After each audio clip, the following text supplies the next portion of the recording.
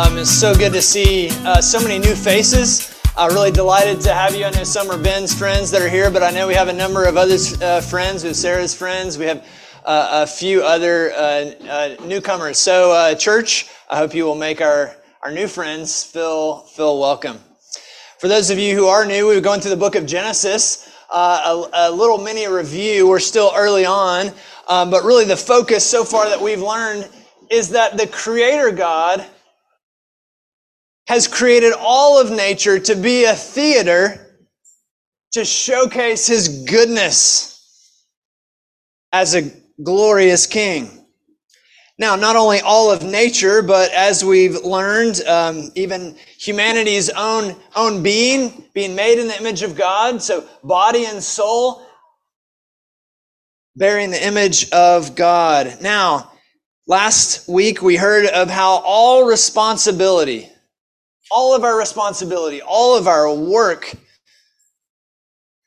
our rest, all of it is to call us back to God Himself. And particularly we learned of the law, this one particular command that we might learn to be put under God, that we might keep our place under Him. Now, this Sunday, more clearly, that all relationships as well are going to showcase His goodness. Particularly that of marriage. So in light of that, I will invite my bride this morning to read God's word to us. Genesis chapter 2, starting in verse 18. Then the Lord God said, "It is not good that the man should be alone. I will make him a helper fit for him." Now out of the ground the Lord God had formed every beast of the field and every bird of the heavens, and brought them to the man to see what he would call them. And whatever the man called every living creature, that was its name. The man gave names to all livestock, and to the birds of the heavens, and to every beast of the field. But for Adam there was not found a helper fit for him. So the Lord God caused a deep sleep to fall upon the man, and while he slept, took one of his ribs and closed up its place with flesh. And the rib that the Lord God had taken from the man, He made into a woman and brought her to the man. Then the man said, "This at last is bone of my bones and flesh of my flesh. She shall be called woman, because she was taken out of man. Therefore a man shall leave his father and his mother and hold fast to his wife, and they shall become one flesh. And the man and his wife were both naked and were not ashamed." This is the word of the Lord. Let us pray. Holy God, You've given us Your holy word that we might be Your holy people. Set us apart. Use this word to transform us, that we might behold the glorious news that is before us, and we might live in light of this good news. We pray all this in Jesus' name. Amen. There is another nagging question, and the question is, who is my companion? Who is my companion? From as early as primary school days, we're on the playground, we're walking in class, and we're asking, who's going to be my friend? To those challenging years, 20s, 30s, wondering, do I have a companion that will stick with me through thick and thin, who I can call my own? To the elderly, we all ask it, no matter what the season is, we're all curious and we're all wondering, who is my companion? Now, I have a friend who went to university and overseas, and he found himself very alone,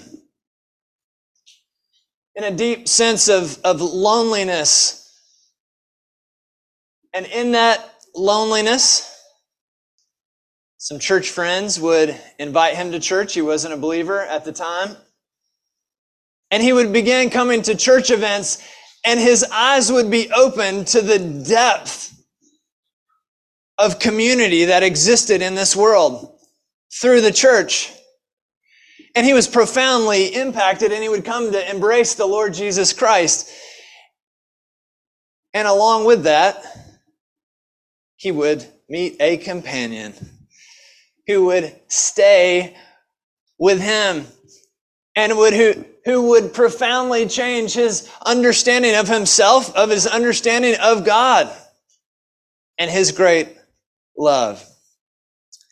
We're all hardwired for companionship. And what's amazing is we have a God who arranges companions. He arranges companionship. That's what he does. That is his business. He arranges marriages, yes, but he is constantly, every day, all throughout the world, all throughout history, been a rather successful arranger of companionship, friendship, and most notably marriage. And as he grants to his creatures this experience of companionship, we actually learn. We learn what is most basic to our humanity. We also learn what is most basic to our relationship with God himself. Now, some of you may be introverts. Some of you, your dream holiday is actually to be alone, and that's okay. That's all right. But even the most intense introvert, going a week, going a month in isolation, okay, maybe some of you can still do that, right? But what we're going to see today from the scriptures is that that's not what we were designed for. Not isolation. We were designed for companionship. And because we all need help, actually, God is going to show us. He's going to tangibly show Adam. He's going to show him the problem. He's going to show us the lack. That there's something not complete. And as the Lord God, the promise-keeping God, the covenant-keeping God, he is going to train all of us and help us to see something rather beautiful, something very life-giving that we would otherwise miss. And so today we need to see God's high value of companionship. We need to see it. All around you are companions that God has provided. This is his gift, but especially, most notably, we see in the creation of the woman, male and female, together.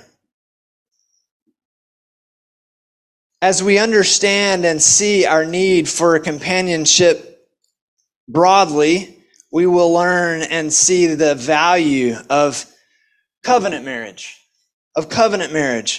God has designed to take us deeper than maybe we could have ever thought to go through this gift of marriage. And as we experience all of this, the covenant king is going to show for us very visibly, very tangibly, that all of our senses might see and experience more of his great love.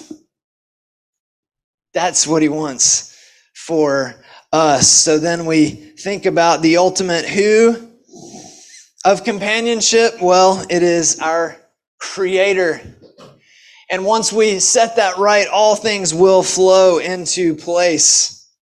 The rewards are profound. First, the value of companionship, verses 18 to 23. Now, verse 18 should really hit the reader. If you've been following with us through the book of Genesis, it should really kind of be like a jolt in your system as you read it. Then the Lord God said, "It is not good that man should be alone. So far, we've just had, it is good, it is good, it is good, 6 times. And now this is the first negative like this, and the language is rather emphatic. It's not just there's a lack. No, there's a significant deficiency, which is rather hard if you've been tracking. Adam is in paradise. What could be lacking? He's got it all. But what is missing is a companion. The right kind of companion. And actually, this is easy to conceive of. This is easy to understand because God is a communal God. We've even seen it in our passage. The plural God who is singular one. And we being made in his image, that non-solitary God will create image bearers who are not intended to be solitary. But also, I believe from the context of this passage, there is a lack of a partner who will serve with and help with the work of obeying God. Verse 15 and 16. There is a design in God's design that they will share responsibility, that they will work and keep, that they will serve and obey. They will live under God by not eating of the tree, that tree symbolizing a path of independence from God. So the solution is, I will make him a helper fit for him. Woman, I will make a helper. Now, some have read this and found this rather demeaning to women, but they have majorly misunderstood. If we were to take a long time, this would be a wonderful long Bible study, but we're not going to do it for another time. But this word helper in Hebrew is the word ezer and is almost always used of God. 16 out of 19 times. Like the psalmist, one of those favorite verses, that God is a very present help in trouble. Another psalmist speaks of God as the helper, the upholder of my life, the helper who comforts me, the helper when there was no one else to help me.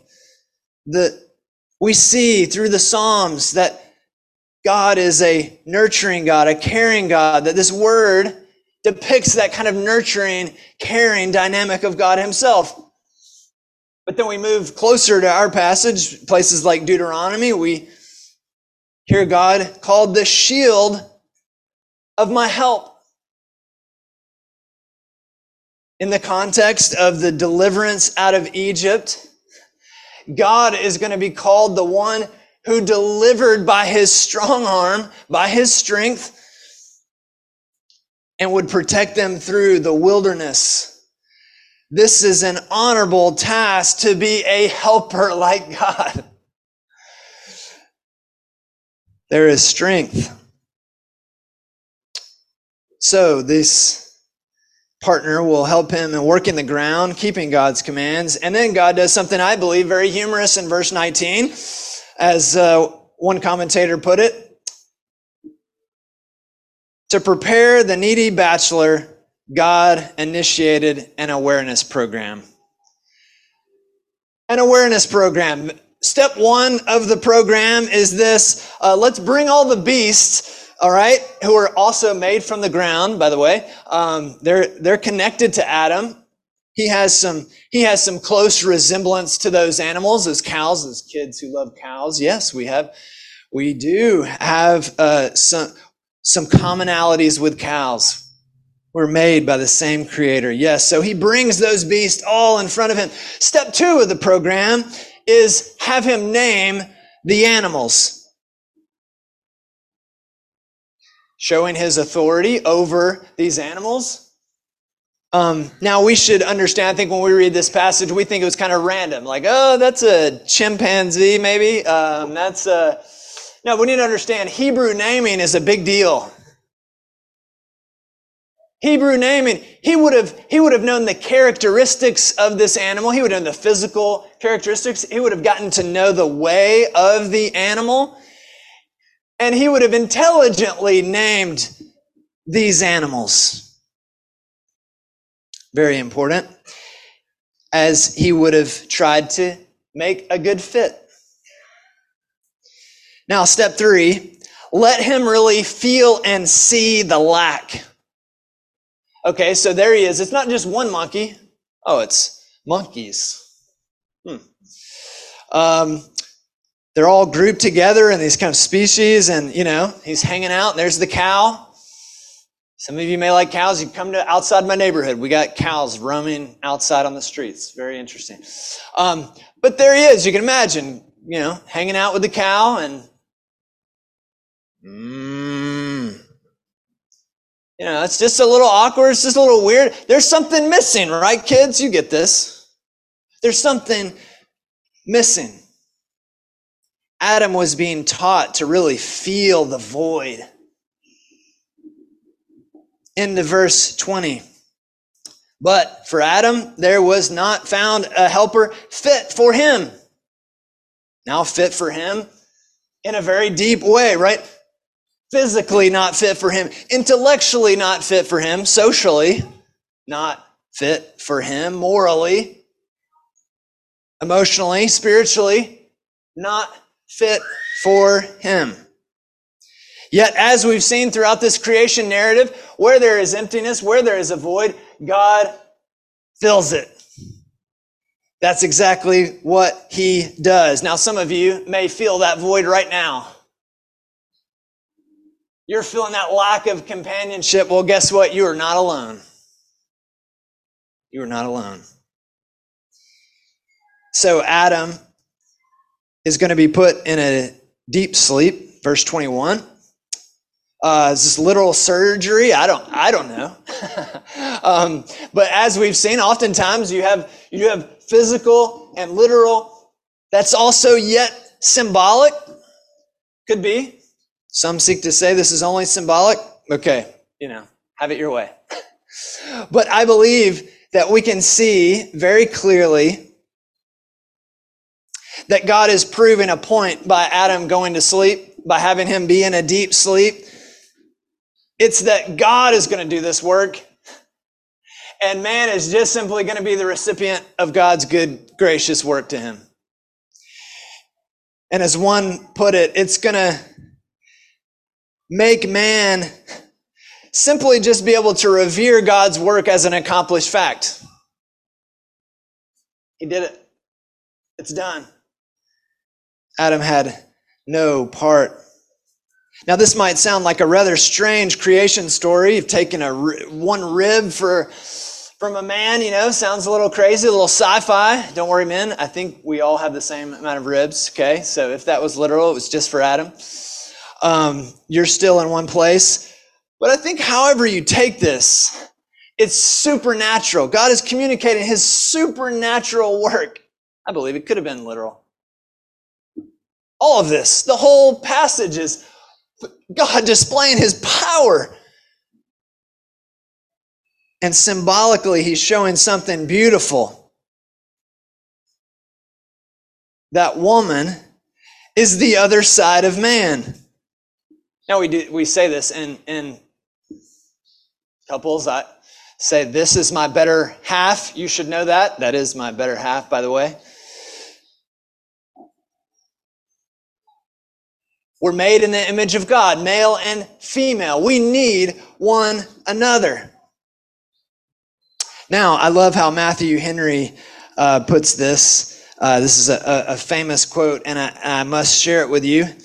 He said this: God did not make the woman out of his head to rule over her, or to rule over him, nor out of his feet to trample by him, but out of his side to be equal, under his arm to be protected, and near to his heart to be beloved. Man is profoundly connected to woman. Just as we saw, man is connected to the ground, but in a more glorious and a more amazing way, he is connected to woman. It's very interesting. We are very different. For those of you who are married know how different men and women are. Maybe you weren't educated before. Just get married, and you will discover men and women are very different. But we're also alike. That's why we enjoy companionship all through this room. We enjoy companionship regularly.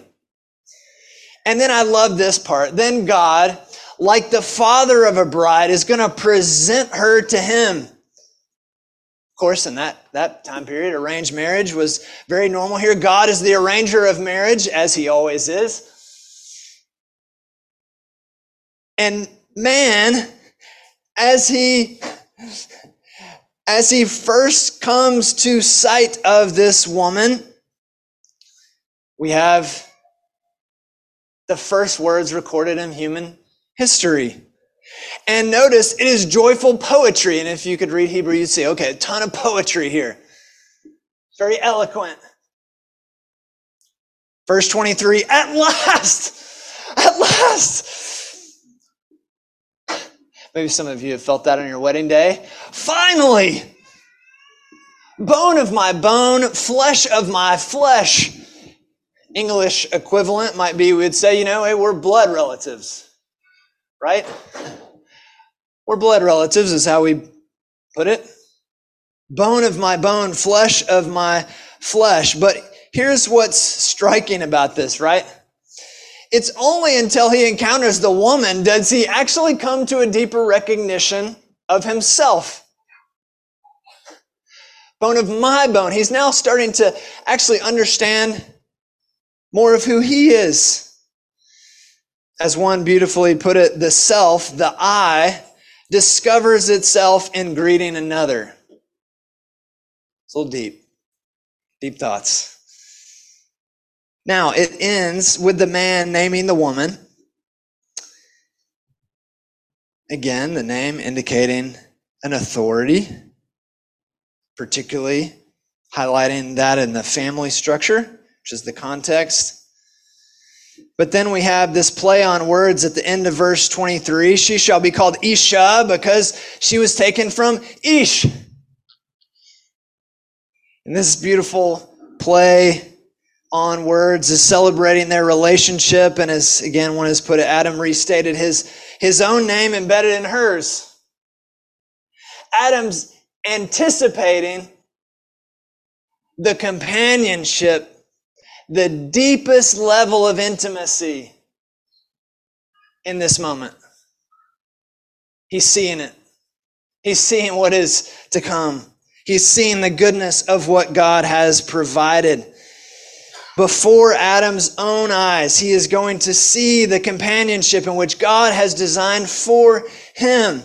And it is going to be his training ground to teach him the companionship in which he was made for his Creator.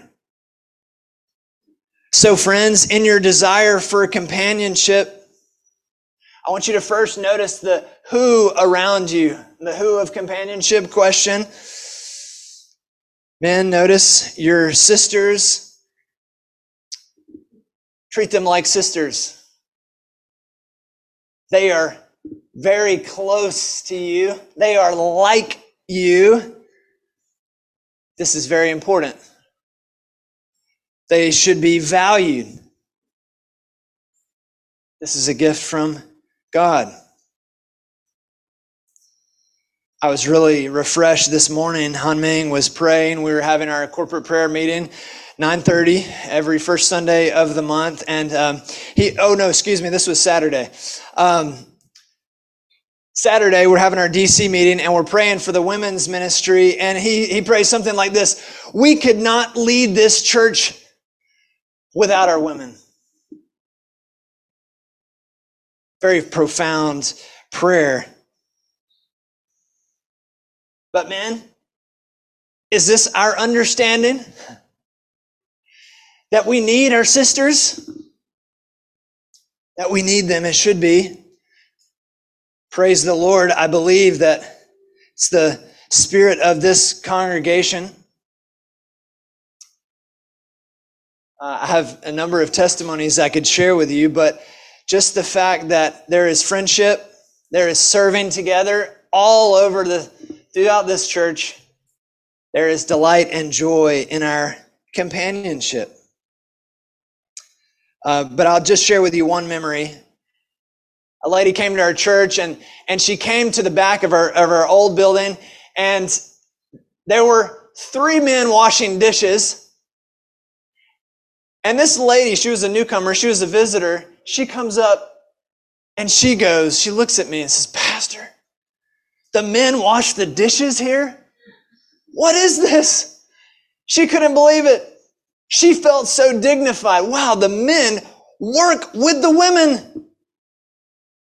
They don't just say, "Oh, this is a woman's job."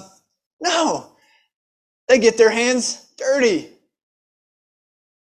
This is co-laboring. I love that. I love that story. I tell that story all the time because we were made to co-labor together, to enjoy a sense of kind of unity. Though we're different, we're to enjoy the fact that we're both made in the image of God.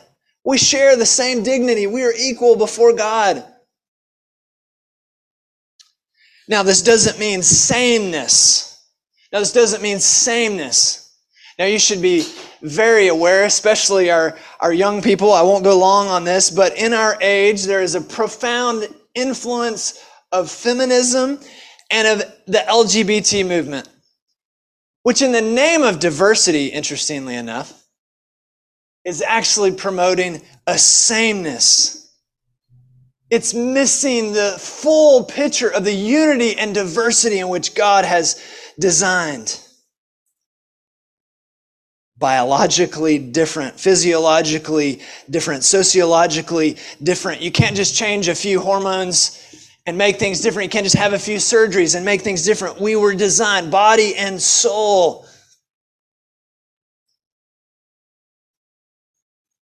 This is God's design.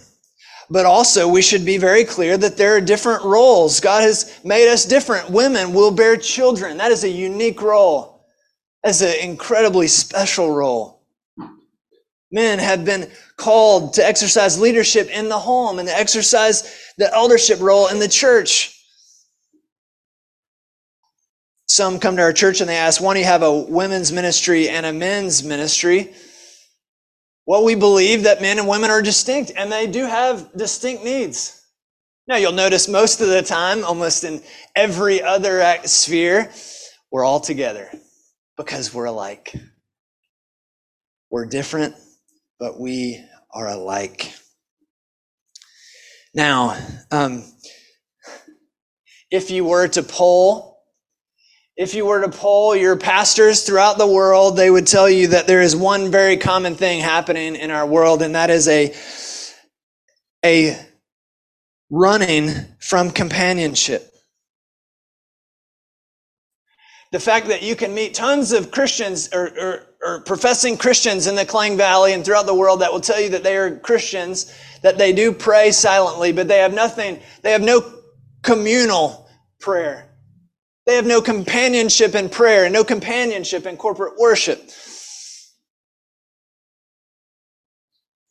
I would say your average pastor would say that there is something very sad going on, that we have lost this sense of value for companionship. Friends, don't lose it. Don't miss it. God has something beautiful for you.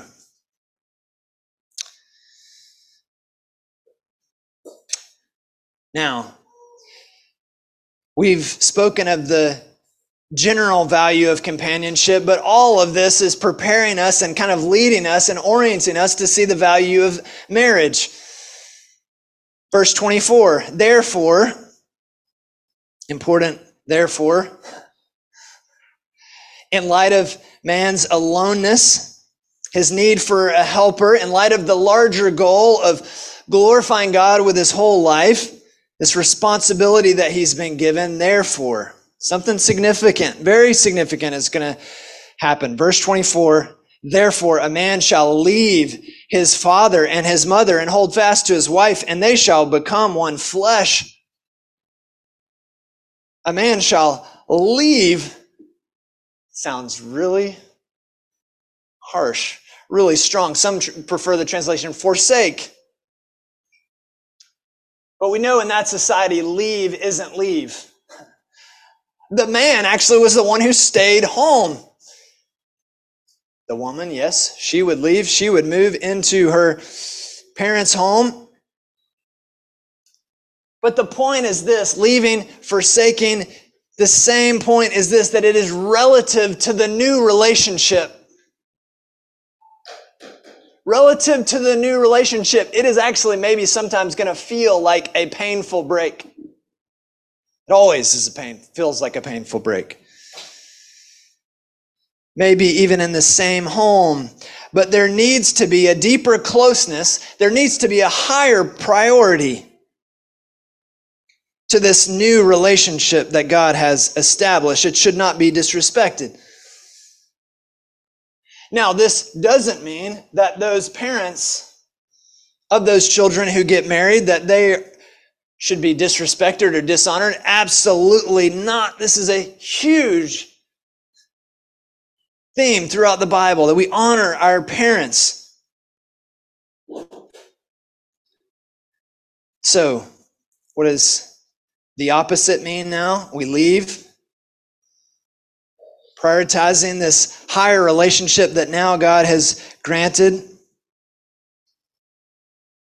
This word cleave, or hold fast, or stick to. If you read Dr. Leong's book, he says that the language here certainly includes sexual union, consummation of the marriage.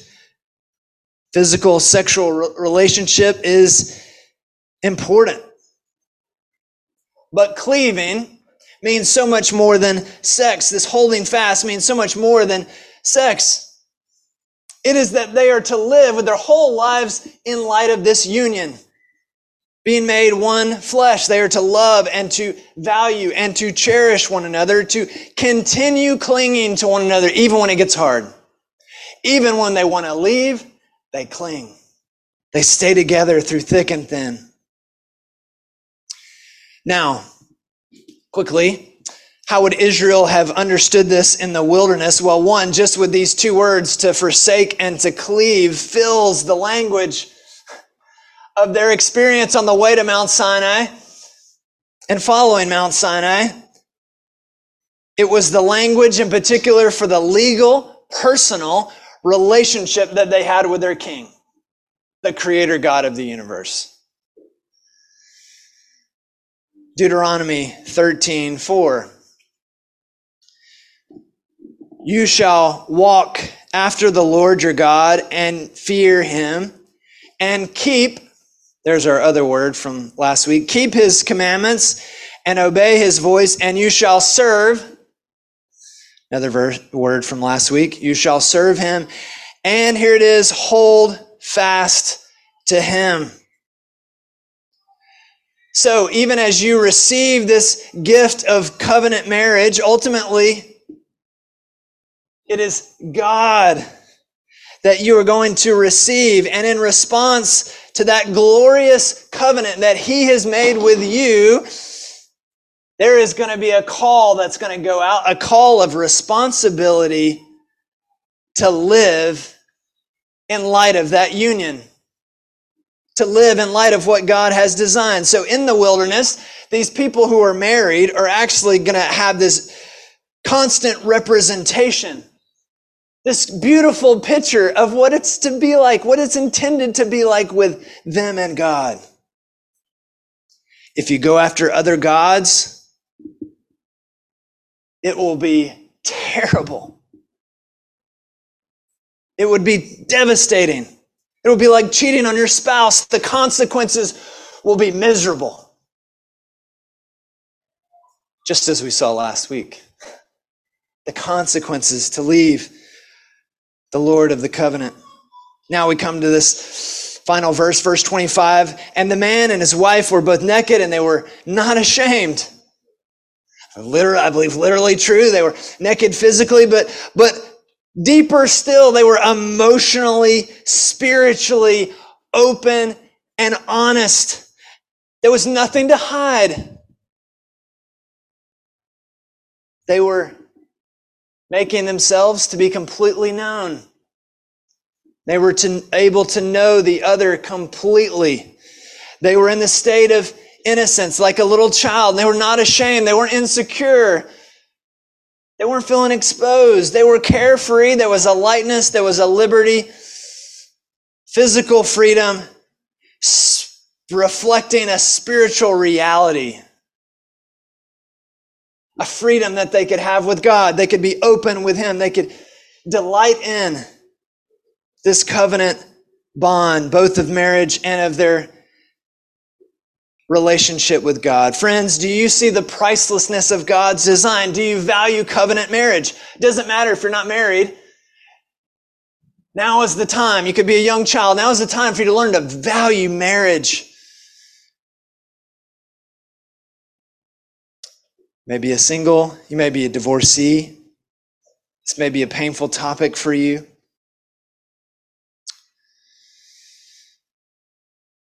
But let us see the original design. It is for deep companionship. So no matter your situation, you can be a friend to someone who is married, and you can encourage that person along. Let me tell you, people need help. We all need help in our marriage. We all need a friend who will get behind us and be committed to praying for us to stick with it when it gets hard. Commit to being a friend. Maybe you're in mother-in-law, a father-in-law. Commit to being the supporter, the number one supporter of this marriage. Get behind this husband and wife. Seek to free them. Seek to encourage them as they make decisions. Celebrate what God has done. And trust that God will provide for you your longings, your desires to be with them. But you bless them, you free them. You do not want to get between what God has put together. Married couples, be a companion. Be a companion. The application is profoundly simple. Some of us would do great just to spend 10 minutes a day just doing one thing, just listening. Just relating. Not talking about, not getting caught up with the kids, not talking about the kids, not talking about the calendar, but just really to sit with one another and say, how are you doing? No, how are you really doing? How are you seeing God at work in your life? How can I be praying for you? This would do well to connect you emotionally, to connect you spiritually. If you're married, you should be having sex unless there is some health challenges. There's a great tragedy in our world of sexless marriages. It's actually very common. And this should not be. This is a gift from God. And it will actually aid us to be emotionally and spiritually open. It will be a physical sign of a spiritual reality.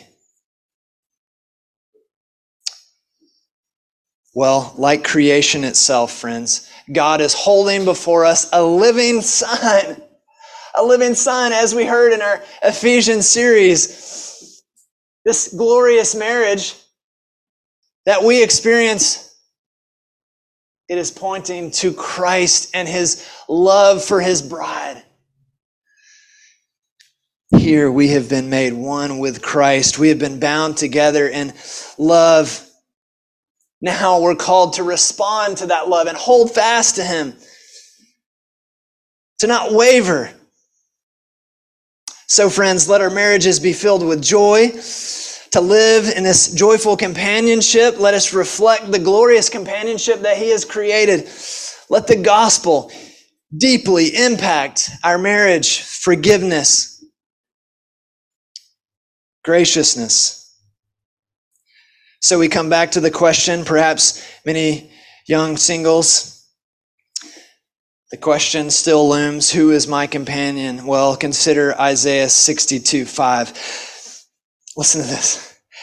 As a bridegroom rejoices over his bride, so will your God rejoice over you. There's nothing better than this. Single friends, you're not missing anything. God is our companion. And he loves us, and he invites us into one of the most beautiful, matchless relationships in which we can experience under heaven. It's glorious, friends. If you don't know the Lord Jesus, come to him. Come to him. Hold fast to him. Now we already know the end of the story. Did Adam and Eve hold fast, or did they cheat? Well, you can stay tuned for next week, but until then, let us value companionship. Especially, let us value marriage. God is going to lead us to that glorious banquet day where we will live eternally, fully enjoying the union with God himself. There they are, Adam and Eve in the garden. Can you just sit with it for a moment? This is paradise. God wants to give us a taste of it even now, as we see and value what he values. Let us pray. Our Father, we praise you for this glorious gospel that the Lord Jesus has come to us when we were most empty, lost in our sin. We have been filled. We have been filled with the Holy Spirit. We now have the very life of God dwelling in us. We have been given glorious companionship. We praise you for this. Lord, we pray for those who are continuing to long for friendship, companionship. Lord, we pray for those who are longing for marriage, covenant partner. Lord, we pray that you would provide. Lord, we thank you for this gift, showcasing your love and goodness. In Jesus' name.